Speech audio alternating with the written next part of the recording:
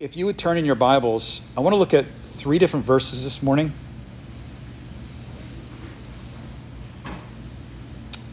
Three different verses. I want to look at a comparison of 2 women, and then I want to look at something in Luke chapter 12. So let's start in John chapter 4. 2 Sundays ago, we spoke about the security that we have in Christ's love. And John 13, I'll do a quick review. John 13, Jesus here in verses 1 and 2 is going to his disciples, and it says that he knew his time was coming to an end. And Jesus knew where he was from. Jesus, if we have, by the way, we have kids church, right? Sorry, yes, kids church. Yeah. I was going to say all the kids. Yeah, all the kids can go if you want to. Kids, I forgot to mention that. Thanks. Lily's going to teach the older ones. Good, perfect. So if you got a kid you want to send there, you can do that. In John chapter 13, verses 1 and 2, Jesus here is saying, he's saying to his disciples, he knew that his time had come where he was going to depart from this world and go to the Father. And it says that Jesus knew where he had come from. He knew where he was going. And in the present tense, Jesus loved his disciples to the end.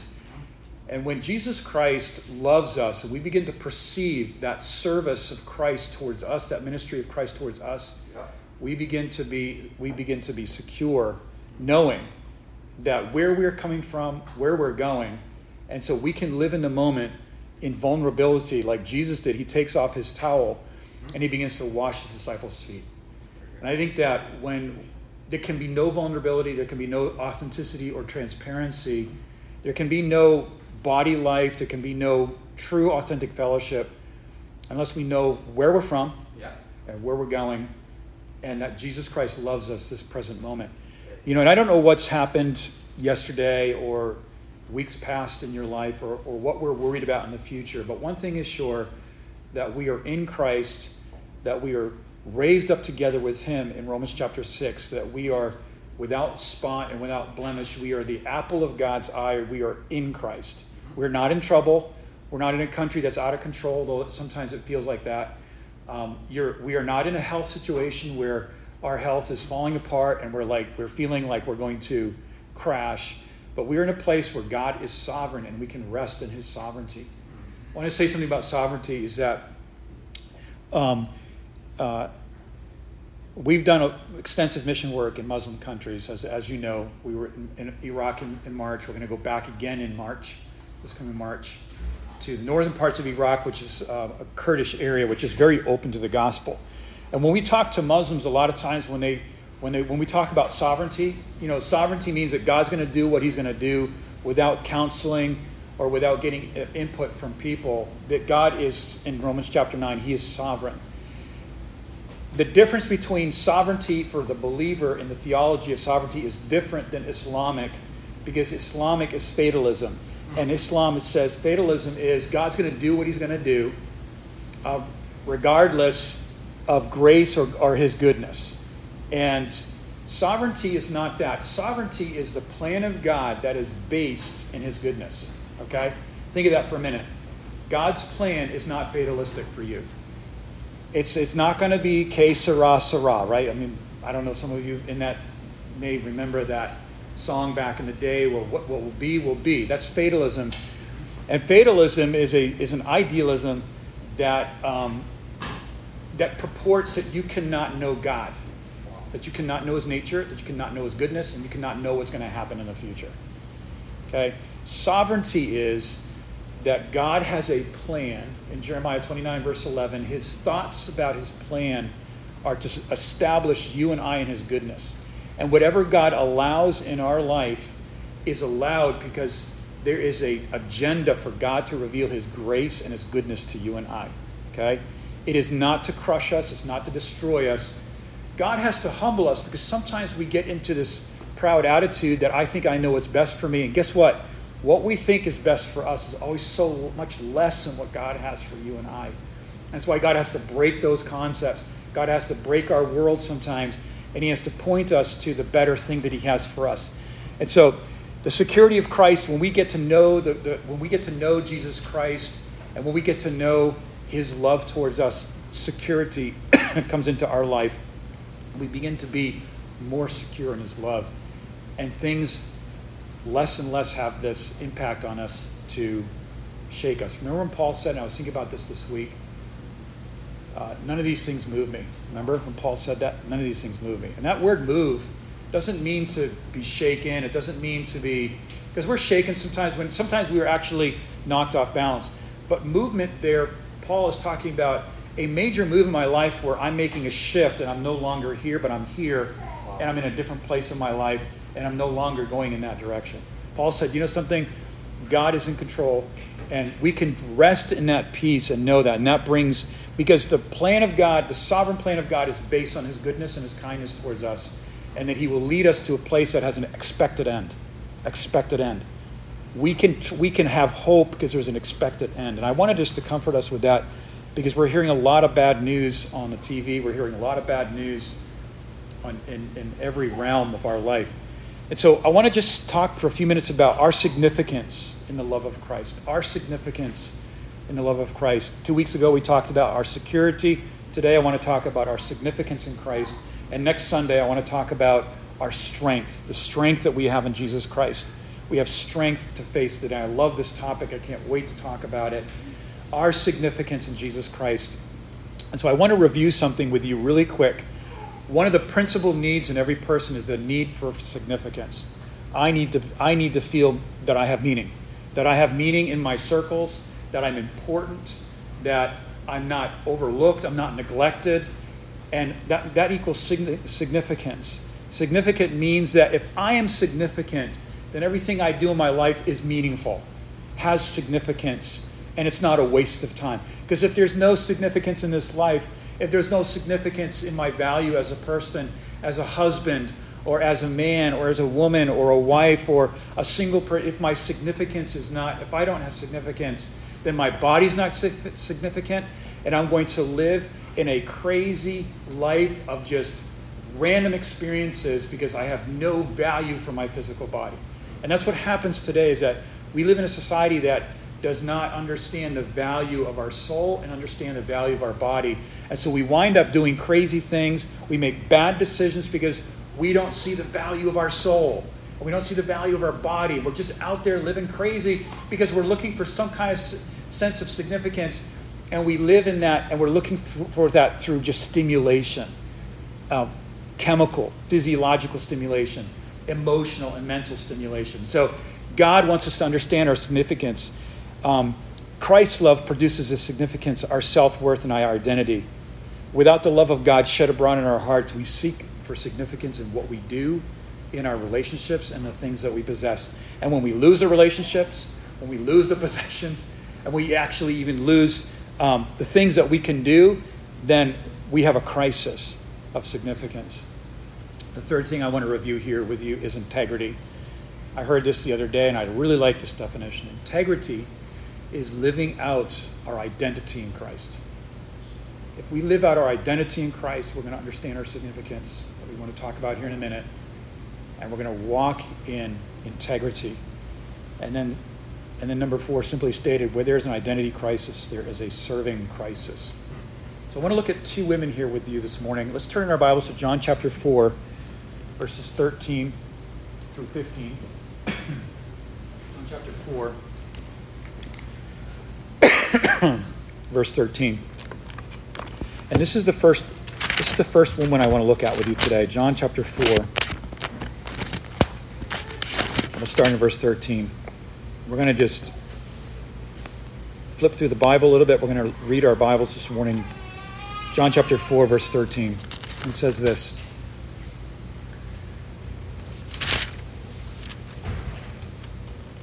Jesus answered and said to her, he's talking to the woman at the well. There's a woman that would every day go to the well multiple times, fill up her pot with water, go back to her life, her domestic life. And she's a picture here of a woman that doesn't know her significance. Jesus says to her in verse 13, everyone who drinks of this water, and he's pointing at the well, will thirst again. In verse 14, but whoever drinks of the water that I will give him shall never thirst, but the water that I will give him will come in him a well of water springing up to eternal life. And the woman said to him, Sir, give me this water. I think she was from Texas because she said, Sir. I'm not from Texas, and so we moved here kind of recently, and I'm from the Northeast where nobody says sir, nobody says ma'am, nobody says any of that. And we only said sir if you were in the military or if you were a very old person. So I like it. I love the culture here in Texas. The woman said to him, Sir, give me this water so I will not be thirsty or come all the way here to draw. Jesus here talks to her, and he addresses three things about her identity, her security, and her purpose. Number one, her identity. She's called the woman of Samaria. She was just somebody from Samaria. Samaria historically was not a great place. It was the wrong side of the train tracks. It was a region that historically in the Old Testament, if you read, was just a very bad geographical location where there was a lot of just pagan worship. And at that time, during the life of Christ, Samaria was a place where Jews did live, but they were mixed. There was a mixed ethnic. They were ethnically mixed with not pure Jews, and so there was a sense of racism and condescension, and kind of like Orthodox Jews would not actually walk through Samaria. They would actually walk all the way around to get to other parts of Israel. And so Samaria was a place of just people looked down at, and there was a frame of reference that it was just a dirty place. And her identity was a woman of Samaria. She had 5 husbands, and the 6th one that she had was a boyfriend. And Jesus said that. Jesus said, you have no husband, and the one that you are living with is not your husband. And what happened? Jesus gave her a new identity. He said to her, I am the gift of God. I am he that speaks to you. And he said to her, in your identity that was just created because of bad decisions, where we were chasing a guiding fiction that was just a fantasy that wasn't true, it created in her soul a self-image that was a lie, that was not true. And let's say something about that for a minute. That we talked about this in our biblical psychology class last night, is that a guiding fiction is when I have some idealistic fantasy that I want to be something because of what my culture, because of what my family, or because of my own concepts of what I think I should be to be accepted. And to the measure that I cannot reach that goal, or to the measure that I fail that goal, is what we call a frustration index. And it's a level of frustration in my life. To the measure that I can't reach this goal of here's the American mindset: achievement, hard work. You can put anything in there in that blank there. All this hard work, and to the measure that I'm not up there, or I'm not up to what my parents think I should be, or what I think I should be for myself. To the measure that we're not meeting there is what we call the frustration index. It's the level of frustration and stress in my life. Jesus Christ comes to her and says, I'm not asking you to do anything. I'm just asking, I am the gift of God. I'm coming to you and I'm giving you something, and you'll never thirst again. The world baits us, right? Because it baits us with this, this experience, this joy, this excitement, and this stimulation, and then it's gone. And then next time we need to do it again, and next time we need to do it again. And the world is stealing from us our soul and our identity, and it's trying to get us to believe something that is not true about ourselves. And that is called a false identity. When you and I begin to make decisions based on something that's not the way God sees you in his love, what happens is that we begin to build an identity that is just a total lie. And we can't even maintain it, It's something that we can't, when nobody's looking, we just fall apart. We just become like this, we're just totally, we cannot keep up. And this is what Hollywood is dealing with. Her identity, the woman of Samaria. By the way, I can have a religious identity that has nothing to do with who I am in Christ. We live in the South, this part of the United States, where there's a lot of churchgoers. And I think in some churches there is this unspoken expectation that you've got to clean up your life. You've got to be at this kind of level. You've got to have this kind of vocabulary in your life. And if you don't, then you're not accepted. You are pushed away. And something? Jesus Christ never, ever asked this woman to be anything but just to receive from him who he was. And so he replaces her identity with the gift of God. When we look at Christ and we begin to discover who he is, God heals our identity, our self-image issues, our self-esteem issues. Here's another example, Matthew chapter 16, and I love this. Jesus is talking to his disciples saying, who do men say that I am? And his disciples say, well, some think that you're like Jeremiah, some think that you're like, Elijah, and then he says, but who do you say that I am? And then Peter, we know, says, thou art the Christ, the Son of the living God. And Jesus says, bravo, flesh and blood has not revealed this to you, but my Father, which is in heaven, has revealed this even unto you. When we get to understand who Jesus Christ is, we begin to understand who we are. Jesus turns around in the same sentence and says to Peter, and you, Peter, are Peter, and upon this rock I will build my church. If we have identity issues, the answer is not that we try to make ourselves feel better, buy a better wardrobe, find another wife or husband, get a different job, move to another state. That doesn't work because the identity comes with us.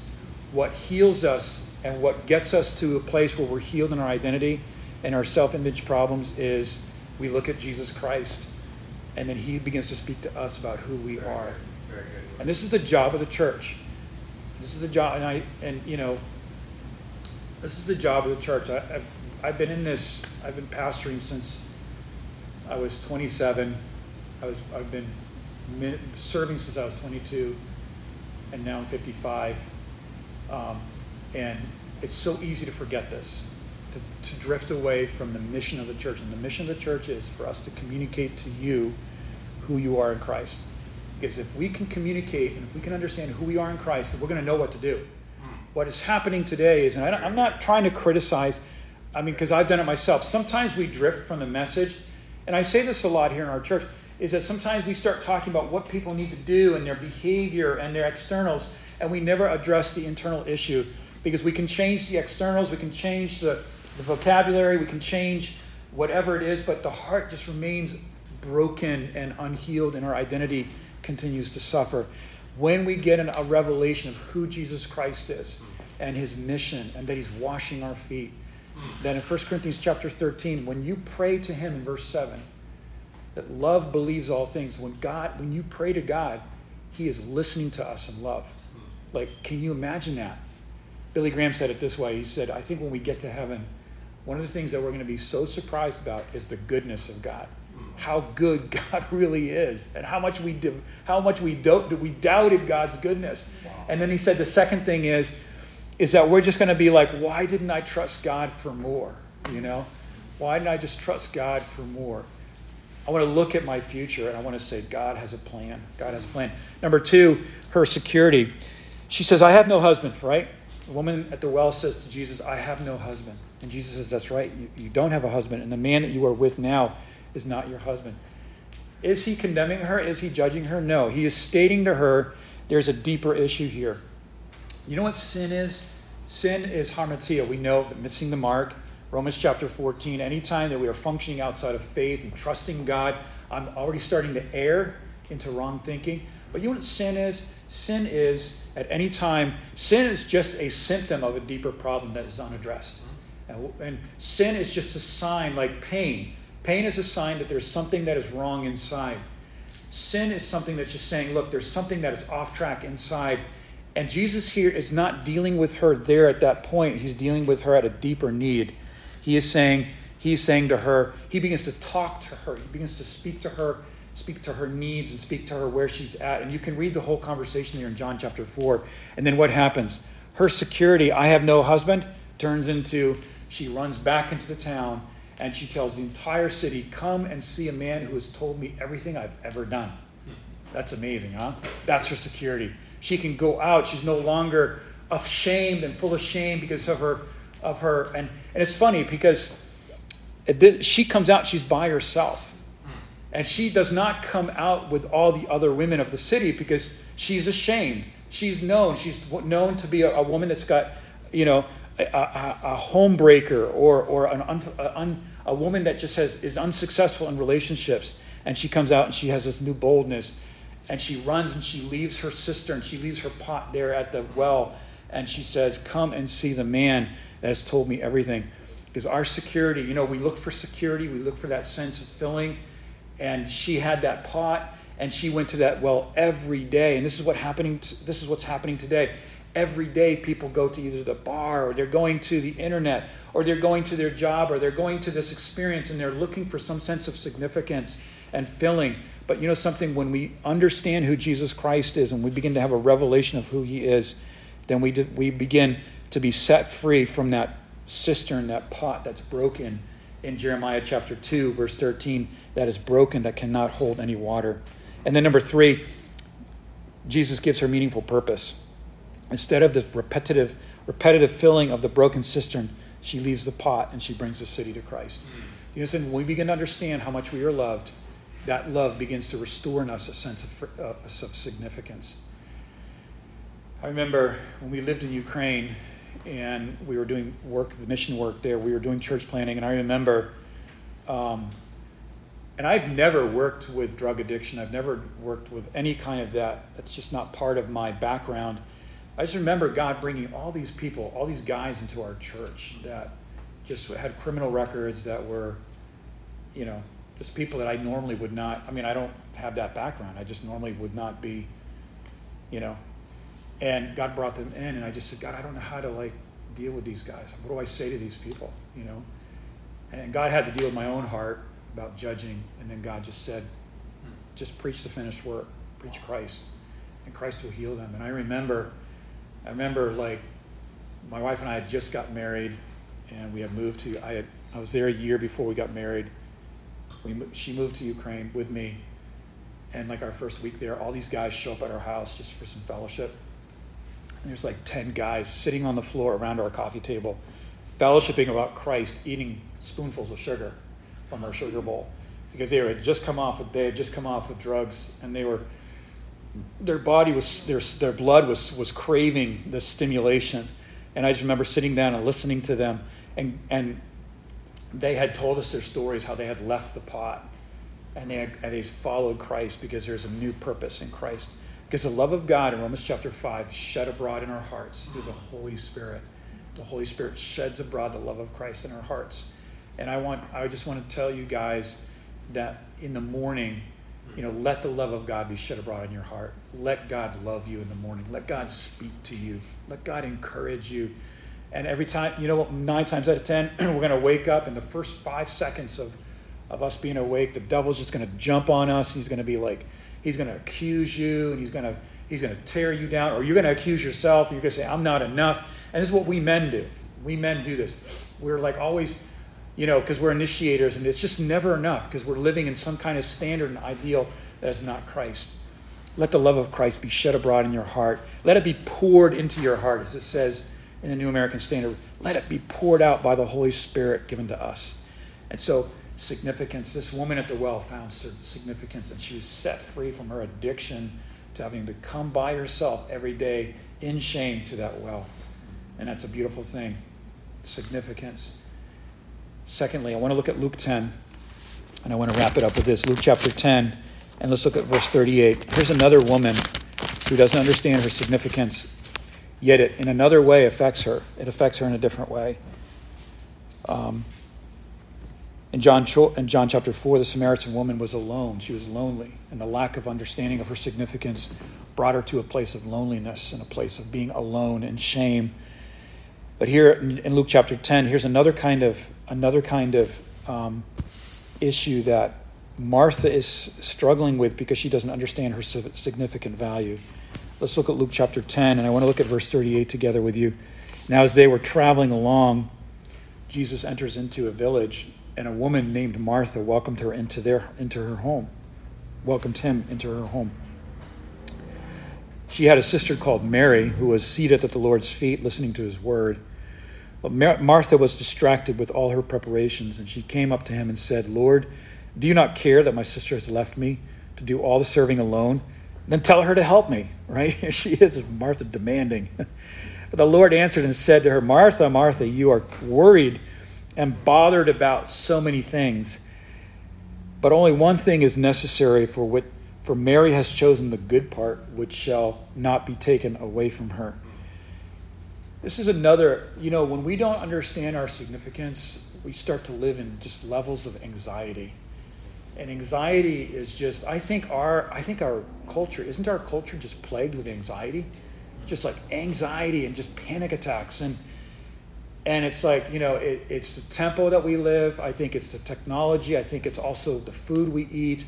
I think it's just, and then trying to live at these, and I think in Texas it's a really big thing. I mean, even in I would say it's an American thing where there's just such a high level of achievement that if I don't achieve this level, and we see it in the Woodlands, we see it with teenagers in the Woodlands, where with one of the highest teenage suicide rates in the United States is in this area, because there's so much affluence and there's just so much achievement here with oil and gas and profession, and that's all awesome, but there's also so much Christianity here, and somehow there are kids that are ending their lives at the age of 17, and many, many, many times it is because they are not meeting up to what they think that they need to be meeting up to, and they are living in this frustration index, and anxiety begins to set in, and anxiety stems from not knowing our significant value. And Martha didn't understand her value. Martha derived all of her significance from all the work that she did. My mother-in-law, she's Polish. She's passed away, in Poland, and my wife's from Poland. I met her when we were doing mission work there, and in Poland, it's an amazing culture. It's just very hospitable. Cooking is amazing, and my mother-in-law just loved everybody through her food. Some people just love you with words and gifts, and other people love you with time spent. I mean, I don't know what this was, but she just loved everybody through food. You'd go to their house and you'd just eat unbelievably amazing amount of food. And I think that sometimes she would just derive her identity from how good her food was. And then she would sit down with us, amazing woman, incredible woman. She sat down with us. She would, right as we're finishing the dinner, and she goes, there wasn't enough salt in there. It was too cold. And she would just begin to criticize her food. And I think that when we derive our significance from what we do, the Lord is going to put his finger on that and to tell us, look, your significance is in me. And so Martha here struggled with anxiety. And she's running about, she's worried, and she's just anxious. And there's 6 things I just want to quickly, and they all begin with D. 6 Ds that anxiety produces in our life. And we can see it right here in Martha. She had a divided mind from God's mind. Her mind was just divided from what was God thinking. Jesus here is ministering to the house and speaking to people in the house, and she's divided from God's mind. And disrupted emotions is number 2. She loses her peace. She's not functioning in the emotional peace that he can give because she doesn't understand her significance. Number 3, her will was divided from the will of God. Number 4, she was driven. I think when we live in anxiety, we're driven. We're just driven. And we just blow up. And I think that we can always, whenever we lose our joy, by the way, whenever we lose our love, our joy, and our peace, these 3 things, the first fruits of the Spirit, we can know that at some point we just stopped depending on God and just saying, Lord, I need you every hour. And whenever we start losing our peace, then we become driven. As a pastor, I'll just be honest with you, there can be times when you can feel driven about stuff, like it's got to be this way, it's got to be that way. But something, really we live for Christ, and I think that there's no other goal in our lives but that we would minister to people, wash their feet, and not live in an ideal that's not even a biblical ideal.